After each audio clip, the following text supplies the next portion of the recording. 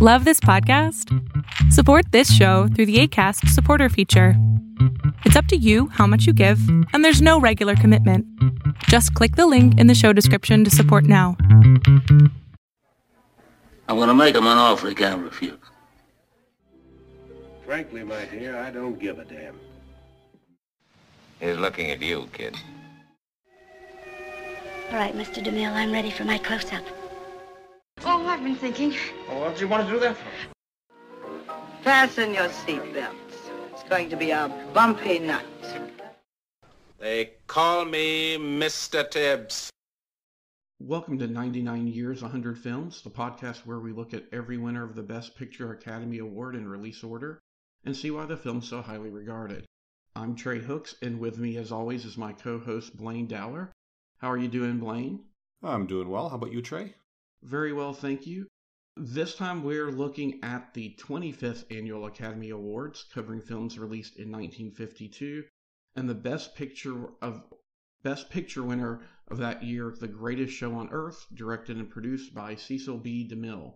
The film was released on January 10th, 1952, and featured Charlton Heston as Brad Braden, Betty Hutton as Holly, Cornel Wilde as the Great Sebastian, Gloria Grahame as Ginger, with Dorothy Lamour as Phyllis, James Stewart as Buttons, and the Ringling Brothers Barnum and Bailey Circus. Our synopsis comes to us today from Wikipedia. Brad Braden is the no-nonsense general manager of the world's largest railroad circus, the Ringling Brothers Barnum and Bailey Circus. The show's board of directors plans to run a short 10-week season rather than risk losing $25,000 a day in a shaky post-war economy. Brad bargains to keep the circus on the road as long as it makes a profit, thus keeping the 1,400-plus performers and roustabouts employed. However, Brad faces several challenges in keeping the show in the black. His first problem is his girlfriend Holly, a flyer who expects to star in the show. Brad has to give her the unfortunate news that she will not be in the center wing because part of his compromise with the board is bringing on a name act, in this case the Great Sebastian, a world-class trapeze artist. Holly is furious because she loses the circus ring and because Brad continues to put the show ahead of their relationship. Sebastian happens to be a ladies' man whose affairs always cause trouble for the shows. In addition, Brad has to look out for crooked Midway concessionaire Harry, who works for a gangster named Mr. Henderson. Ringling Brothers runs a clean show, and Henderson knows Brad won't put up with much. Trouble's also brewing for the beloved Buttons the Clown. In one of the earlier circus performances, Button's mother warns him that they are asking questions. Button appears to have a medical background, and Holly finds a newspaper article after a show about a mercy killer, a doctor who killed the woman he loved. But Holly does not make a connection between the newspaper article and Buttons. Sebastian has two former lovers on the show. Angel, who performs in the Elephant Act with the pathologically jealous Klaus, and Phyllis, who does a double turn as an Iron Jaw artist and vocalist in a South Seas extravaganza. Holly and Sebastian challenge each other for attention during their performances, doing ever-increasing daring and dangerous stunts. The duel ends when Sebastian removes his safety net and suffers serious injuries in a fall when a stunt goes wrong. Buttons tends to him, and the show's doctor expresses admiration for Buttons' skill. Holly finally has the center ring and star billing, but not the way she wanted it. Brad cannot comfort her because now she's in love with Sebastian. When Harry is caught cheating customers on the Midway, Brad fires him. Harry vows revenge. He's seen every once in a while on the periphery of the show, shooting craps and sowing disaffection, particularly with Klaus. Several months later, Sebastian rejoins the show. His right arm is paralyzed. A guilt-ridden Holly professes her love for her former rival over the unfeeling Brad. Angel calls Holly a fool for busting up the swellest guy in the circus and makes a pass at Brad. They become an item. Klaus cannot accept that Angel does not want him. At the end of one show, Special Agent Gregory of the FBI appears on the lot during teardown and asks Brad whether the circus doctor resembles a man he's hunting. Brad, never having seen Buttons without his makeup, does not recognize the man in the photo. The detective boards the train to continue his investigation. When Buttons tells Brad that Sebastian has feeling in his injured hand, a sign that his disability is not permanent, Brad makes the connection and casually observes to Button that the police will be taking fingerprints at the next stop. He implies to Buttons he should make himself scarce until Gregory leaves the show to search elsewhere. Harry and Klaus stop the first of the circus's 2 trains to steal the day's receipts. Klaus sees the second section coming and realizes that Angel is aboard. He drives the automobile head-on toward the train in an attempt to signal the engineer to stop the train. The second section smashes the car off the tracks and crashes into the first section in a spectacular collision that derails train cars, breaks animal cages, open shreds equipment, and injures people by the score. Brad in particular is pinned in the wreckage, bleeding from a cut artery. Buttons tries to slip away from the wreck, but is found by Holly, who pleads with him to save the man she loves. Buttons gives Brad a direct transfusion from Sebastian, who has the same rare blood type. Agent Gregory assists. Later, Special Agent Gregory reluctantly arrests Buttons, shaking his hand before handcuffing him and telling him, "You're all right." Buttons tells Brad to tell Holly that he will be keeping a date with his girl, suggesting that he may be facing the death penalty. Holly takes command of the show, mounting a parade that leads the whole nearby town to an open-air performance. Brad now realizes how much he loves Holly, but ironically, she now has no time for him because the show must go on. Sebastian proposes to Angel and she accepts, tying up the last loose end. The movie ends with the spec opening the program, the circus making a magnificent recovery from disaster to continue their tour. We are left with the Barker imploring us to come back once again to see the greatest show on Earth. I think we may have alluded to it a couple of times on our program. Before I became the regular co-host on the show, this was an episode that I specifically asked Blaine to be a part in, but before I go into any of that, Blaine, I think this was your first time seeing it. What are your initial thoughts of the greatest show on Earth? I actually went in with a little bit of trepidation because a lot of film buff groups and a lot of the reputation say that this was the biggest mistake in Oscar history and it was the least deserving Academy Award. This is not even the least deserving winner that we have covered. I found it was a good 150-minute movie that could have been a great 105 or 120-minute movie.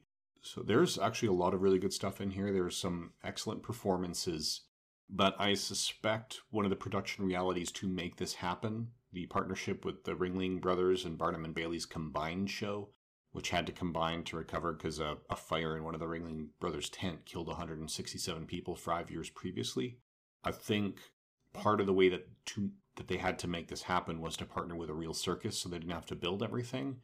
And the real circus probably asked for a showcase of their acts. So like some of the earlier ones that we've seen about vaudeville specials and things like that, the story can be slowed down when we see big chunks of that act on screen. And I think that hurts the narrative, but was a production reality that could not be avoided.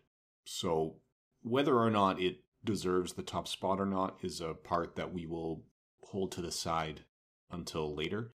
But I have zero issues with this being nominated. This is a good movie. It's just, we'll keep talking about whether or not it is that upper echelon that deserves to take home the biggest award. But I have no problems with this being recognized, at least with a nomination. I can breathe easy now. The show can go on. I have a lot of nostalgic love for this film. I think I somewhat have inherited my love of film, particularly from my father's side. My grandmother, during a brief period when they lived in Florida, was the first female manager of a theater in Florida. And this film was the biggest box office hit in 1952, which was part of that period when she was managing a movie theater. My grandfather was, I don't know how much of a pure lover of film he was, but he was very much into audio-video equipment. And in the late 70s, early 80s, he was the only person I knew who owned an RCA SpectraVision player. And the SpectraVision player, a lot of people kind of confuse it with Laserdisc. It was very similar to Laserdisc, but it actually had a stylus that played the disc instead of a laser. So it was like the love child of a phonograph and a Laserdisc player, if you will.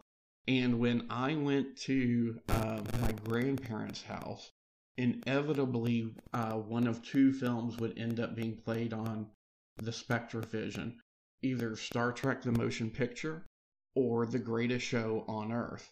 And as you said, Blaine, it's not one that's particularly fondly remembered, so I can only guess that they had it because of my grandmother remembering it so fondly from her time of running a theater.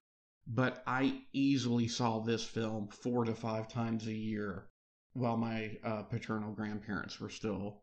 And when I started branching out in film in high school, I started with the filmographies of Charlton Heston and Jimmy Stewart because of their showcase here. Yeah, and they do both get really good showcases, it is a little bit odd. There's rumors that the reason Jimmy Stewart was not nominated for his role here is because the Academy didn't want to nominate major stars for supporting roles, and it would have been a supporting actor category for him. And Charlton Heston was very early in his career. I think this is his 3rd feature. Yep. So I was surprised to see him this young because I know him best from a movie that we'll talk about in about 16 months. And was not nominated, but I guarantee it's going to be part of the conversation. We're roughly the same age. If you were growing up in the 80s, even though they were largely retired by then, Charlton Heston and Jimmy Stewart were still known names. Oh, yeah. And here's a film where Charlton Heston is maybe 3rd or 4th billed, and Jimmy Stewart has the with credit. So, yeah. But to me, they're clearly this. I mean, I don't want to take anything away from Cornel Wilde or Betty Hutton, but those were the two performances that stayed with me.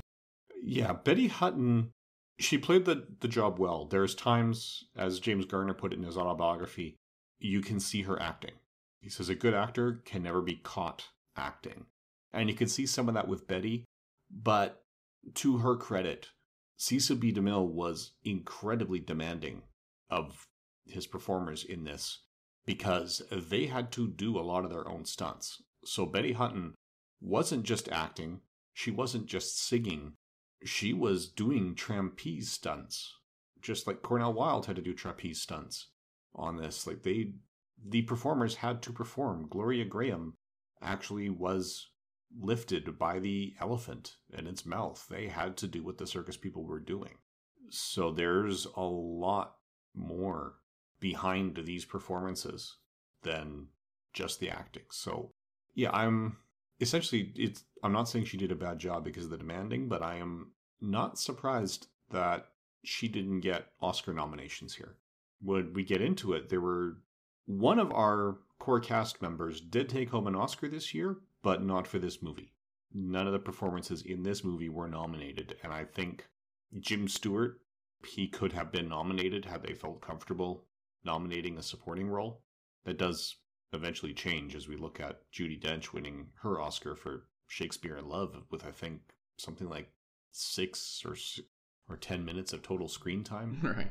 She's not on screen much. Like, I think she actually, I forget the number, but I think she has the record for an acting Oscar with the fewest minutes of screen time. No, you're right, and it's funny that you mentioned that. I was going to save this for when we talk about the nominations, but Gloria Graham held the record until Network, and Network held the record until Shakespeare in Love. But yeah, so we have Charlton Heston here as Brad Braden with a name that only Stan Lee could love.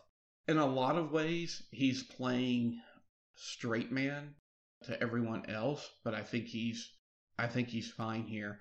Jimmy Stewart is the standout here. He does his own clowning. I mean, because I'll go ahead and mention that. Clowning is itself an art form, and Jimmy Stewart was mentored by Lou Jacobs during the film. Other than the picture that Agent Gregory is taking around, you never see Jimmy Stewart out of clown makeup in this film. You see him without his nose and his hair, but he always has at least the white makeup on. And what I liked, and something that I think was smart, was, the synopsis from Wikipedia makes it a plot point of that was so nobody would recognize him because his character is a man on the run. But until the climax train crash, you never see any of the other clowns when they're not performing without their makeup on. So Emmett Kelly, for example, always has his Weary Willie makeup on, even when they're joking around on the circus lot, so that it doesn't stand out that Jimmy Stewart is always wearing his makeup. But I think you're right. I think his is probably the strongest acting performance here. I like the concept of the circus. I'm old enough that I still remember when the circus would come to the auditorium in Nashville, either the Shriner Circus or the Ringling Brothers Barnum and Bailey Circus. As an entertainment form, the American circus, it's not dead, but it's mostly limited to just small regional shows now. So I completely agree with you in terms of some of the circus acts slowing things down. At the same time, I do kind of like that we've got this time capsule of this type of show kind of preserved at its. I was briefly into clowning in high school, and here, you do have Lou Jacobs and Emmett Kelly, probably two of the most famous circus clowns of the 20th century, in their prime, doing some of their original bits. So I am glad that we kind of have this preserved for posterity. Yeah, that is an upside to this, because the circus, I intellectually know I have been to the circus. My parents took my sister and I when we were young, and I have no clear memory. I just know that I was there because I've been told I was there. And it hasn't really come through since, because, as you say, it is fading. And I live in Edmonton, Alberta, Canada. So it's, the next major city is 3 hours away. And, if the circus is traveling by train, it's way more than 3 hours to get there, because oddly, the trains are mostly parallel. We don't have a direct north-south connection. So yeah, we don't have a lot of opportunity to see the circus here. So it is nice to have that preserved. I just wish it didn't get in the way of the story, because this, I don't know, it's a nice side effect, but if the circus had remained popular and kept going around, I don't know if that would have been that much of an added value to this piece. Although, I mean, it does make a difference. According to the IMDb trivia, when Steven Spielberg was 6 years old, his dad said, "Okay, I'm taking you to the circus," and he took him to this movie. And that was part of what made Spielberg fall in love with movies, was seeing this exact film. So at the very least, you got to give it that. If this is why Steven Spielberg is around today, and we will be discussing his work later because, he's one of his films has won that Best Picture Oscar.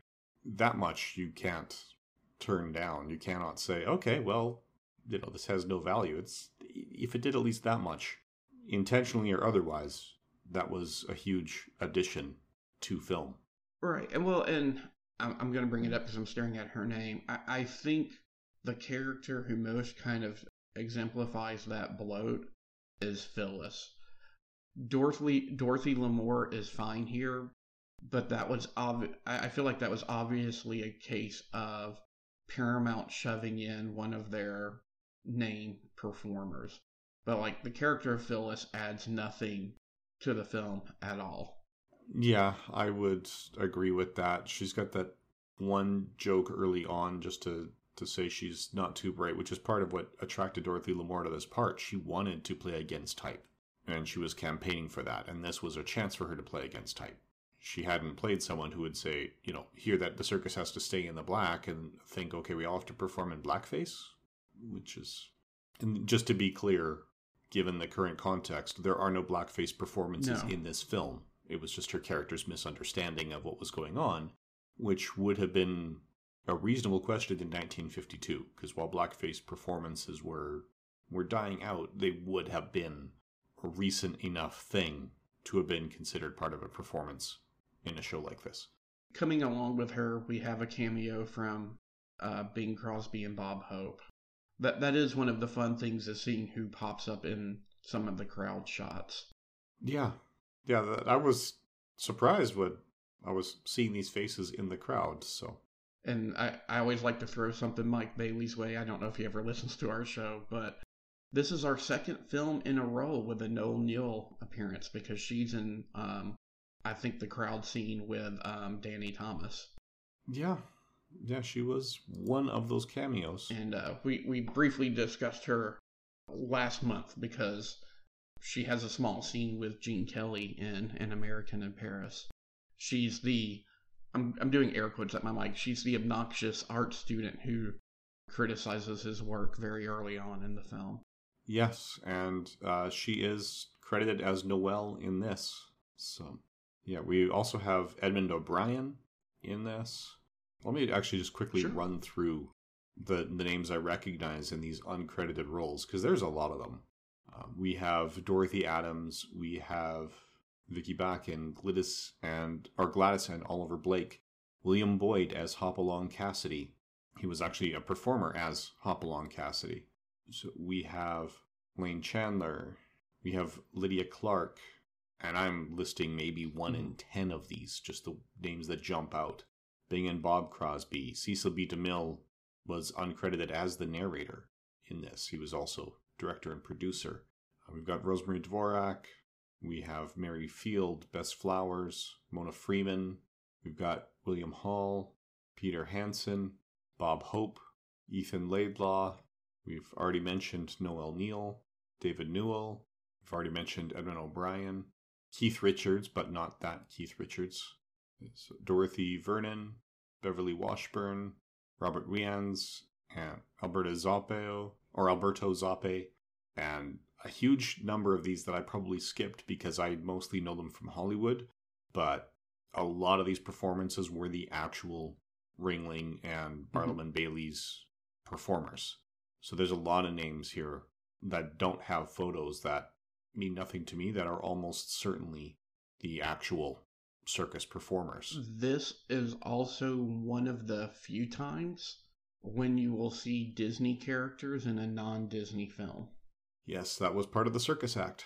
Yep, because this would have been this was released January of 52, so it would have been, filmed in 51. Disneyland was not, I won't say it wasn't an idea, but it certainly wasn't open yet. It wouldn't open until 1954, so to help promote the films, Disney would license characters of his characters to be at shows like the circus. So, here they're helping promote Alice in Wonderland. I don't think it was an explicit license. I think it was more, they were, as you said, they were there because it was part of the show. I'm not aware of Paramount working out any direct deal with Disney, but the only other time that I've seen that I can recollect this has happened is in the Laurel and Hardy March of the Wooden Soldiers, where Disney allowed Hal Roach to have a quote-unquote live-action Mickey Mouse as one of the fairy tale characters in that film. But I just find it kind of charming and unique that, you have Mickey, Donald, Alice, and the Mad Hatter in a Paramount picture.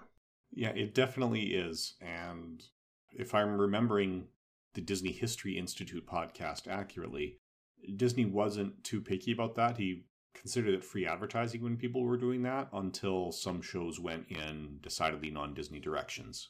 And that's when they really started to crack down on it, but I don't remember if this would have been before or after that crackdown, which was before Disneyland. But yeah, Disneyland was certainly an idea, but not running yet. If you check out the Disney History Institute weblog and podcast by Todd James Pierce, you will learn everything you ever wanted to know about the Disney parks and more. He's done an incredible job.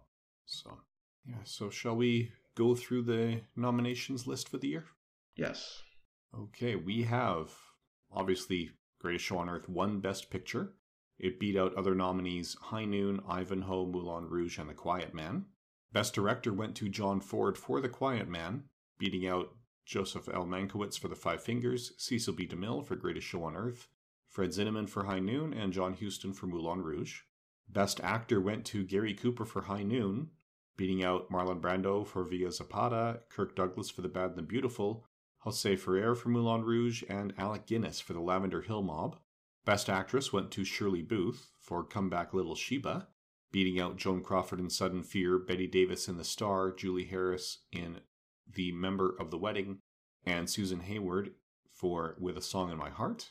Best Supporting Actor went to Anthony Quinn for Via Zapata, up against Richard Burton for My Cousin Rachel, Arthur Honeycutt for The Big Sky, Victor McLaglen for The Quiet Man, and Jack Palance for Sudden Fear. Gloria Graham won Best Supporting Actress for her role in The Bad and the Beautiful. She was also Angel in this film.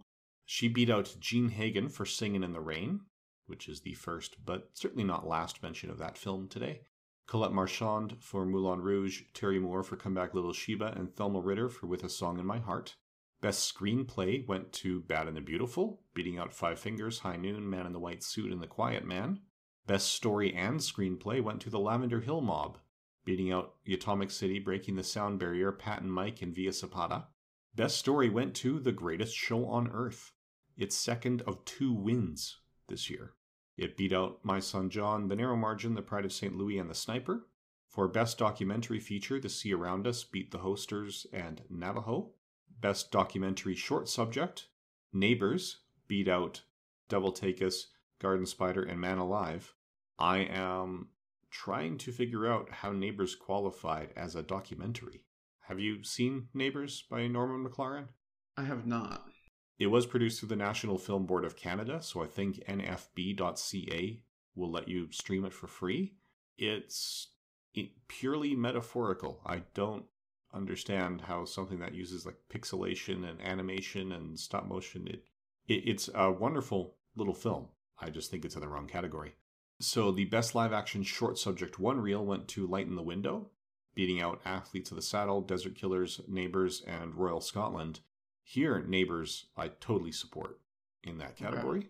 Best Live Action 2-reel Short Subject went to Waterbirds, beating out Bridge of Time, Devil Take Us, and Thar She Blows.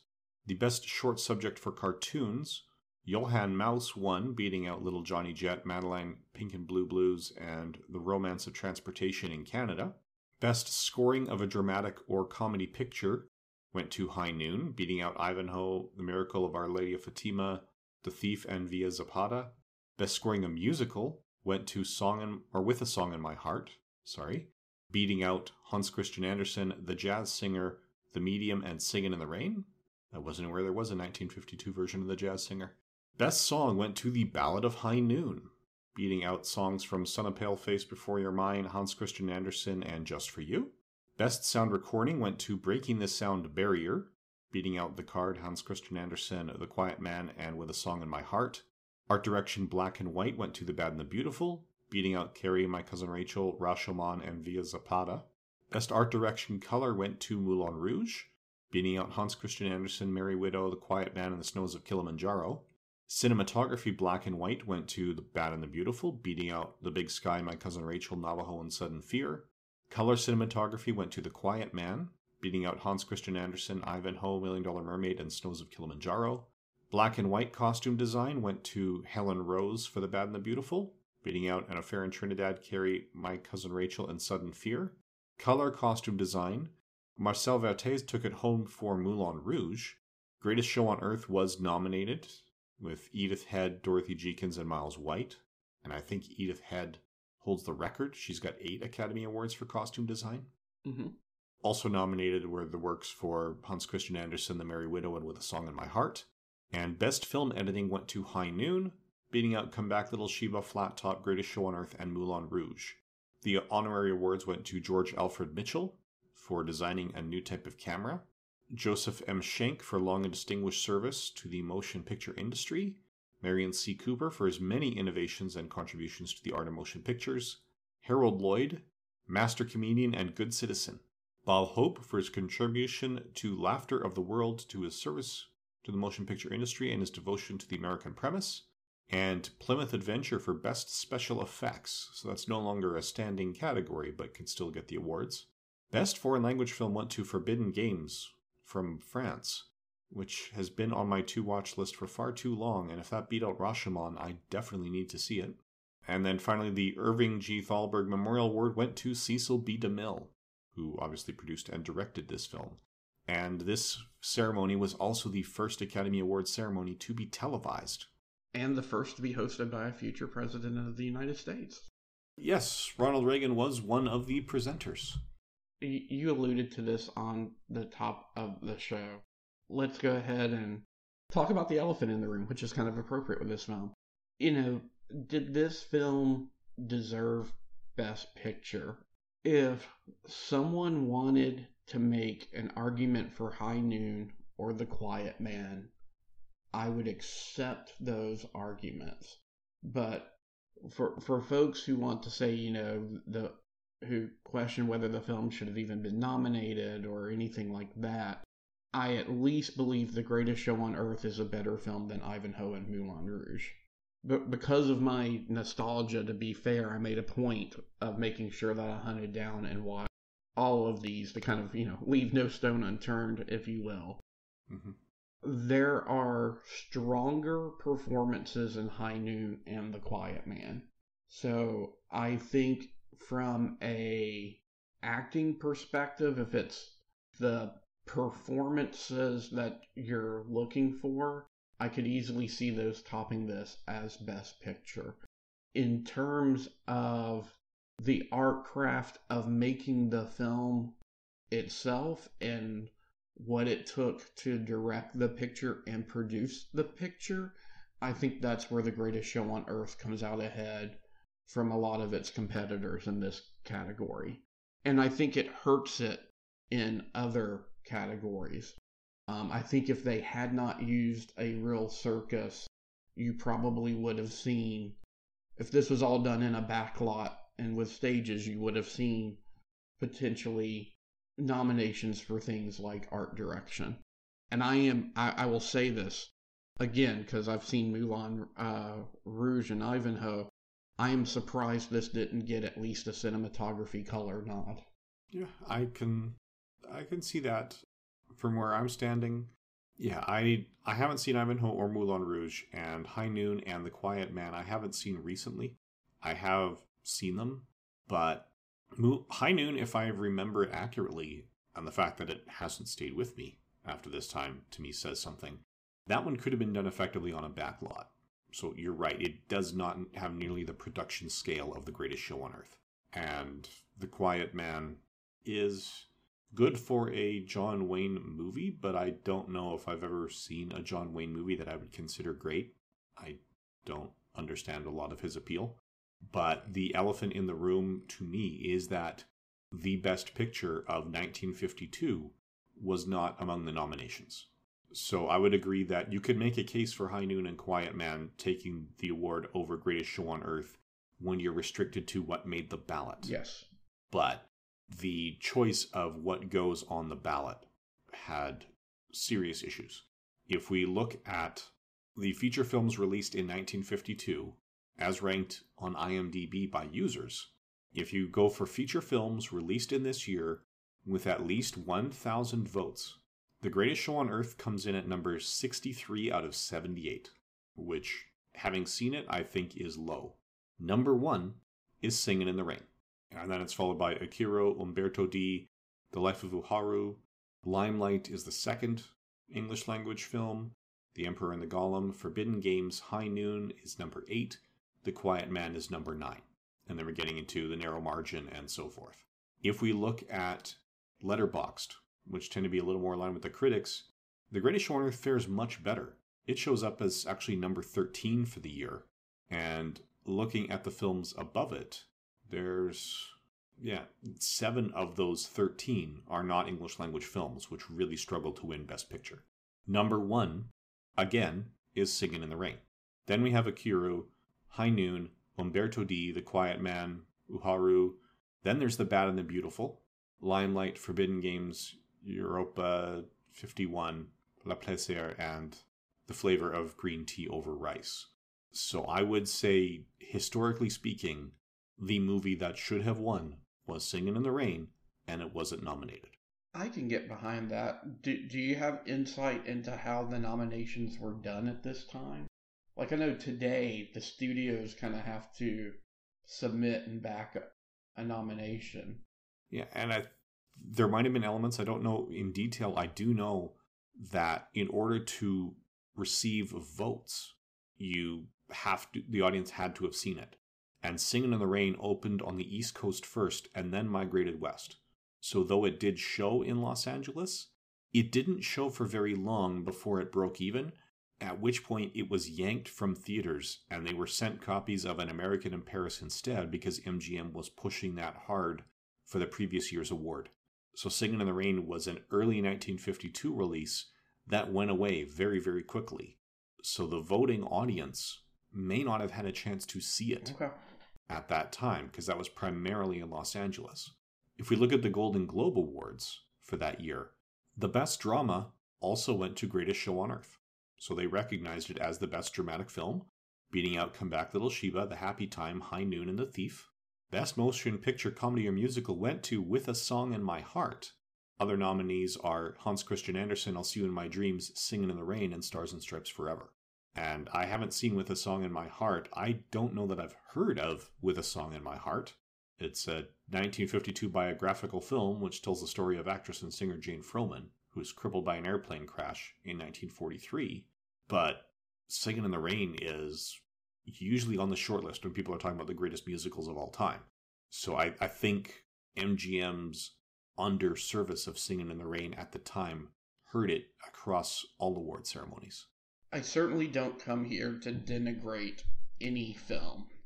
But when I'm looking at Ivanhoe nominated as an MGM picture, I'm just, why would you not put... I mean, I get that they were trying to back An American in Paris, but obviously that was a contender for 51. Singin' in the Rain was a contender for 52.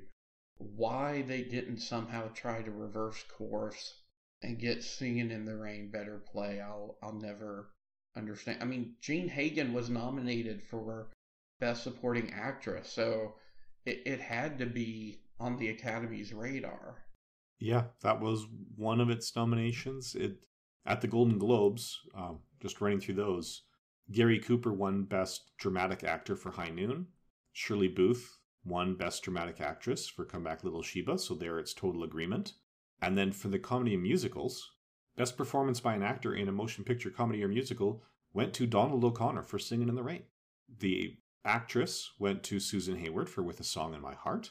So I'm wondering if her performance was just so incredible that's part of what pushed it up in the zeitgeist there. And then supporting role went to Millard Mitchell for My Six Convicts. Now, Millard Mitchell also played the head of the studio in Singin' in the Rain. So same actor, different role. Best Supporting Actress was Katie Jurado for High Noon.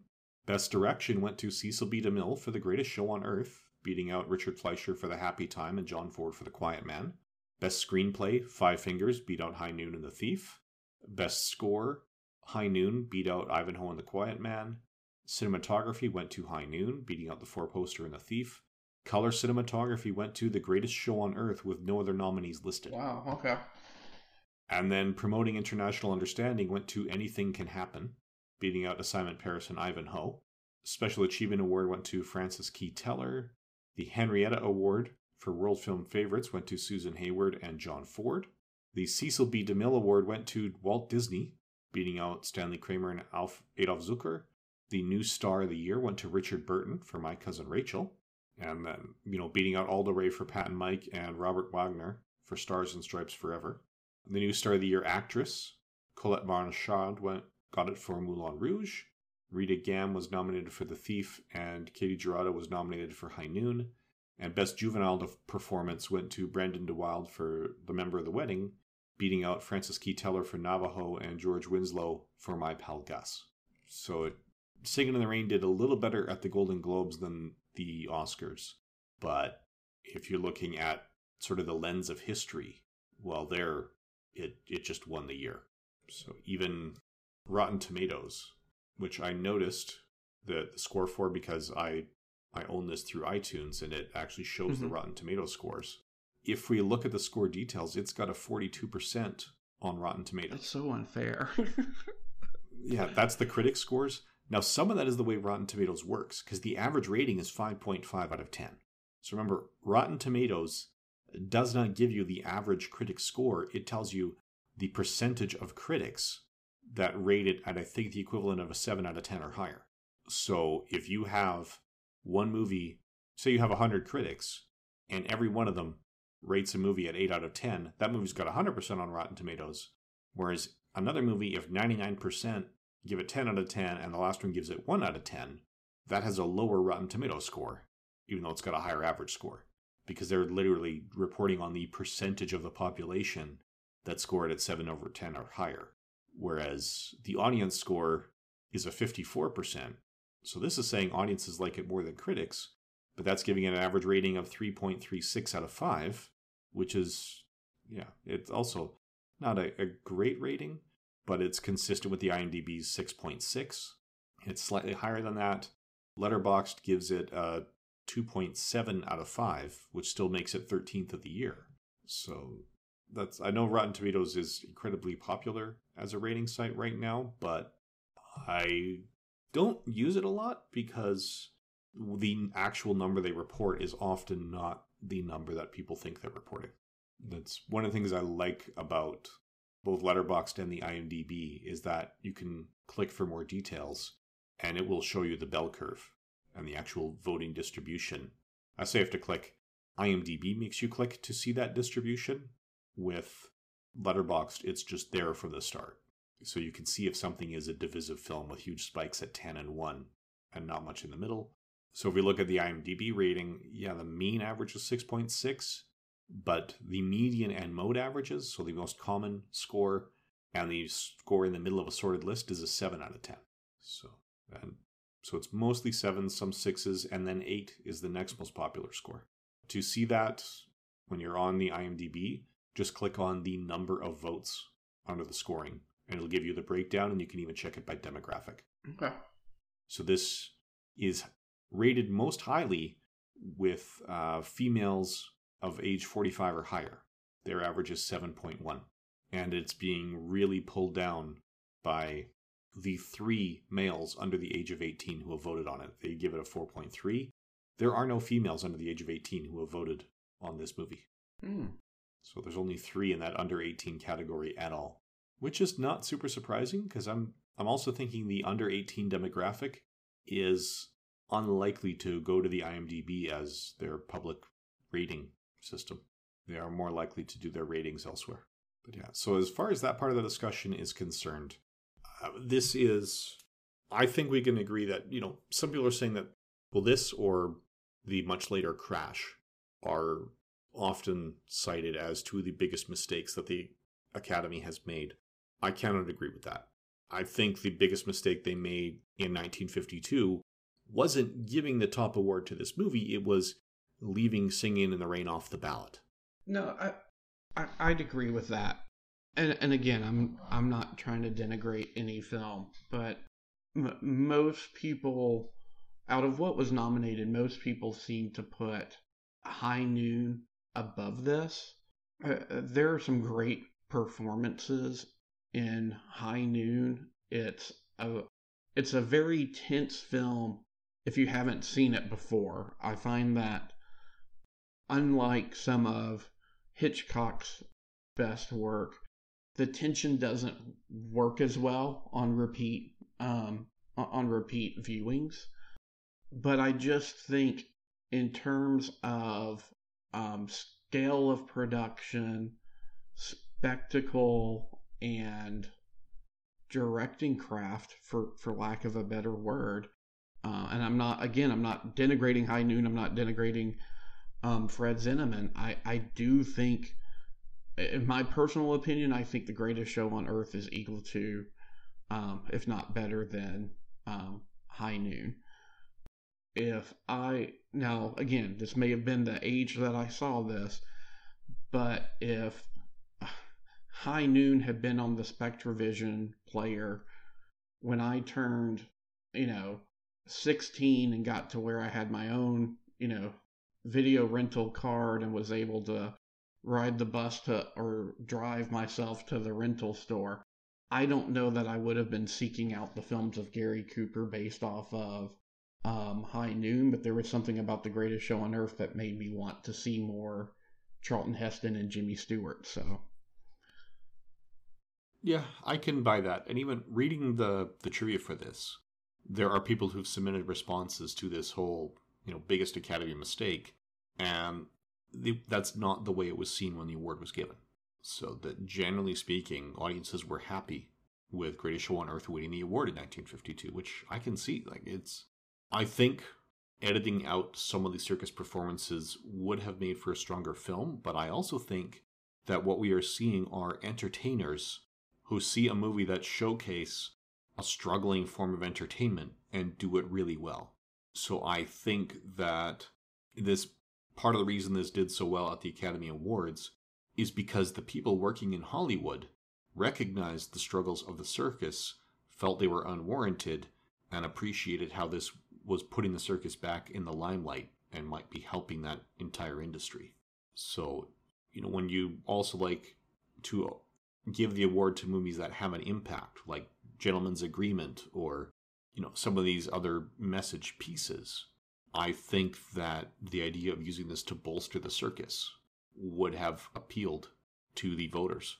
So even though it's not the way I would vote today, if I were a voter in 1952, I might have made that same choice they did. It was extremely popular with audiences. I mean, I would never be so crass as to say $ equals quality, right? But it is a reflection of the appetite for something. And The Greatest Show on Earth was the top grossing film of 1952 with $12.8 million. The next nominated film is Ivanhoe with $5.8 million. Then you jump down to Moulin Rouge, $4.2 million. Quiet Man and High Noon both are around $3.5 million. So it earned double at the box office of any of its competitors. And I don't have it up here in front of me. I suspect it's extremely low because of all of the reasons that you've given, but I'm wondering what Singin' in the Rain's box office gross in 52 was. In 52, it was about $500,000. Yeah, so there you go. Yeah, it wasn't, but that was because it was yanked from theaters for a large part. When it was re-released following the segments in That's Entertainment around 1970, there was clamor for it. That did pull it up, but only to about $10 million. So while that was delayed because it wasn't new, it still didn't quite catch up.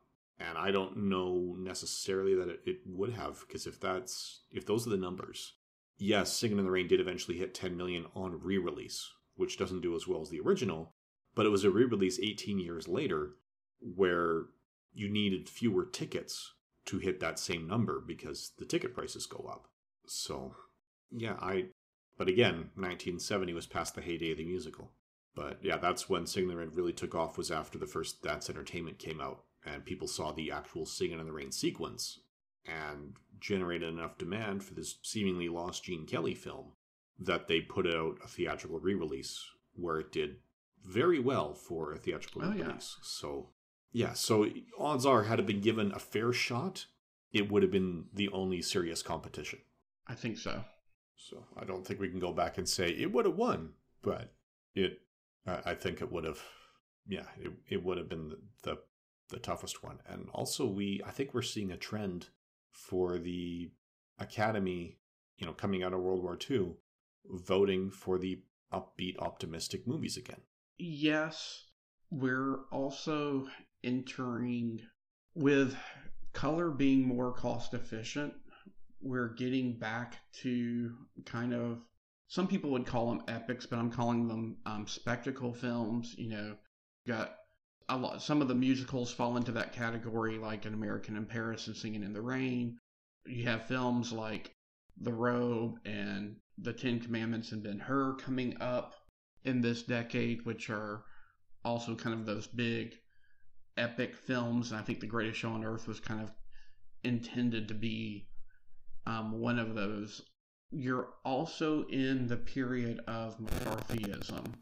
So I don't think the blacklist had happened yet.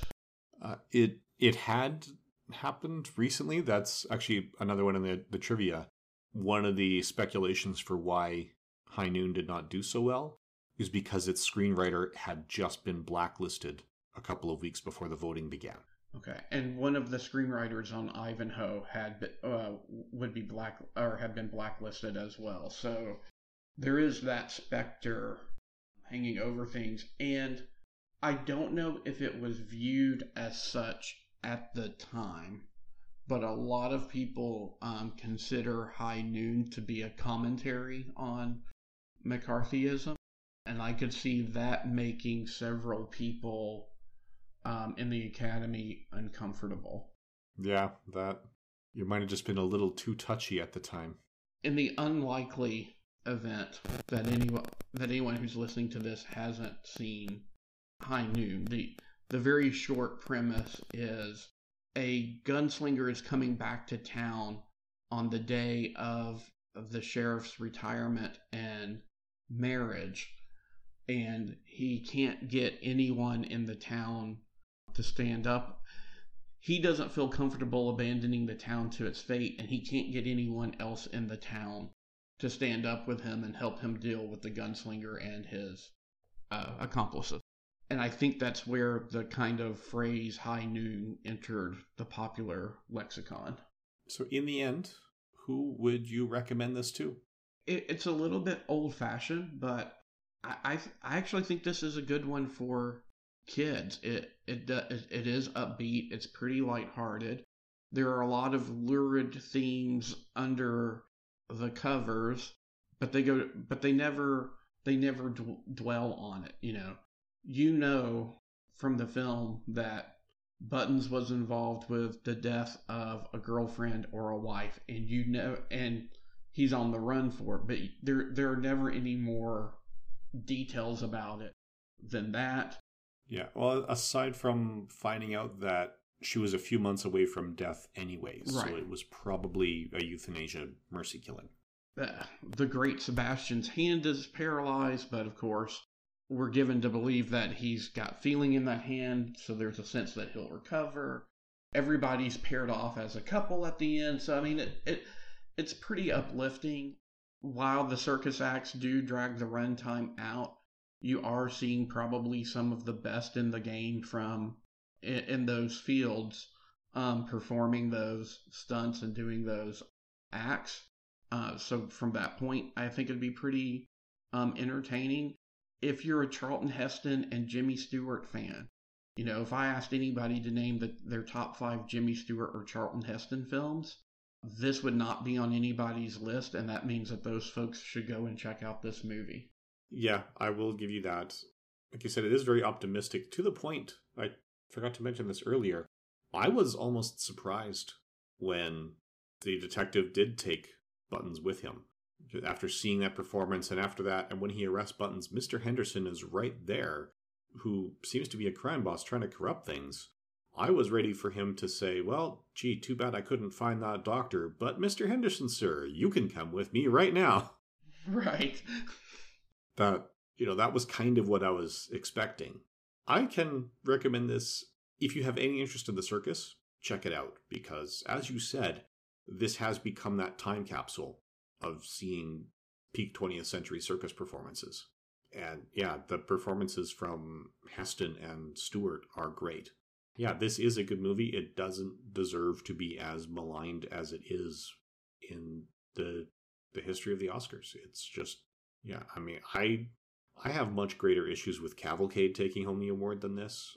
I have bigger issues with it, awards, again, not going to Citizen Kane, but again, I think like Singing in the Rain, a lot of that was because of the opportunity of the voting population to see the film more than the film itself.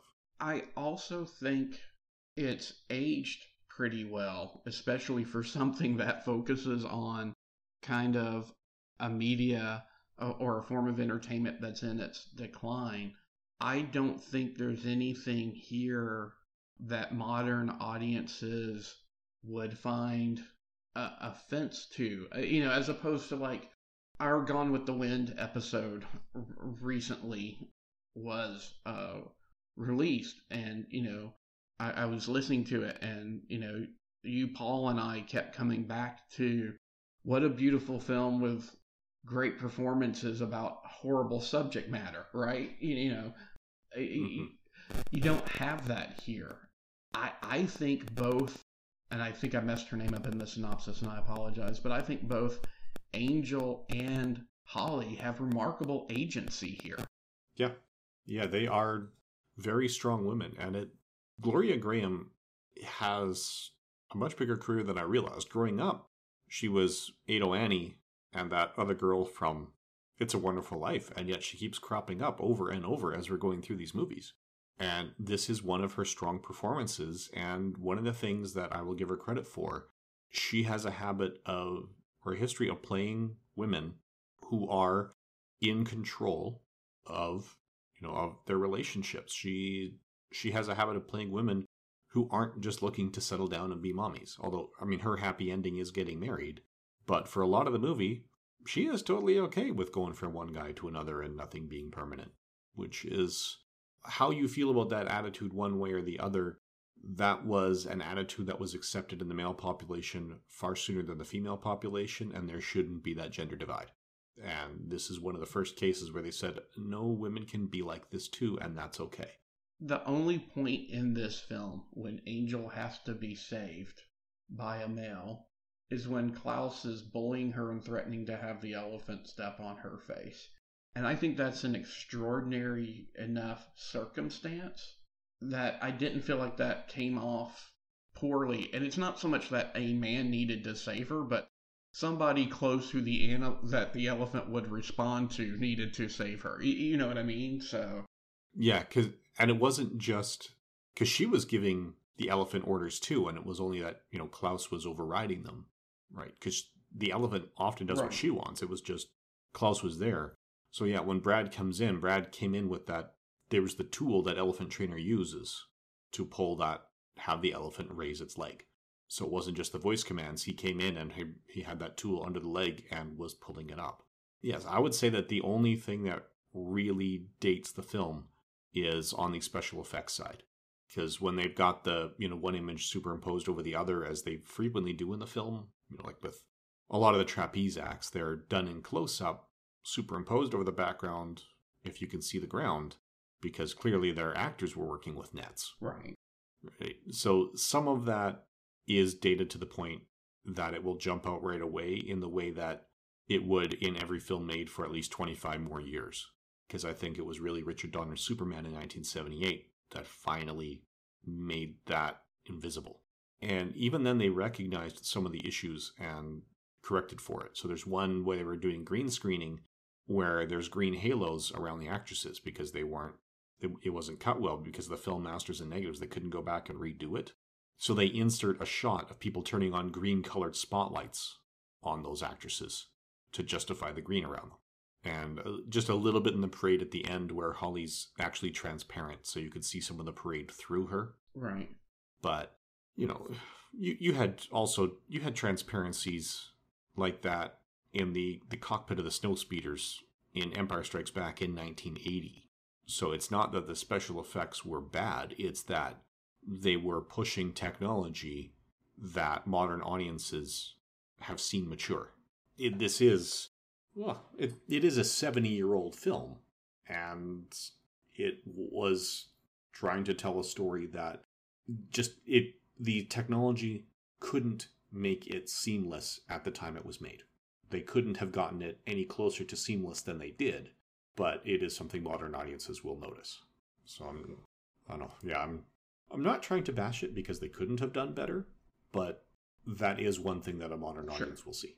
And that's probably one of the detriments of our technology now. While I love that film is restored and preserved, defects that wouldn't show up on a 19-inch tube TV do tend to kind of stand out on, high-def computer monitors and tablets and everything else. So yeah. So, shall we tell people what to expect next month? Yes, but before we do, I would like to remind all of our listeners or actually ask that they please engage with us. We have a 99 Wards, 100 Films Facebook page. You can email us at the Bureau 42 site or leave us a voicemail. We would love to hear from everyone.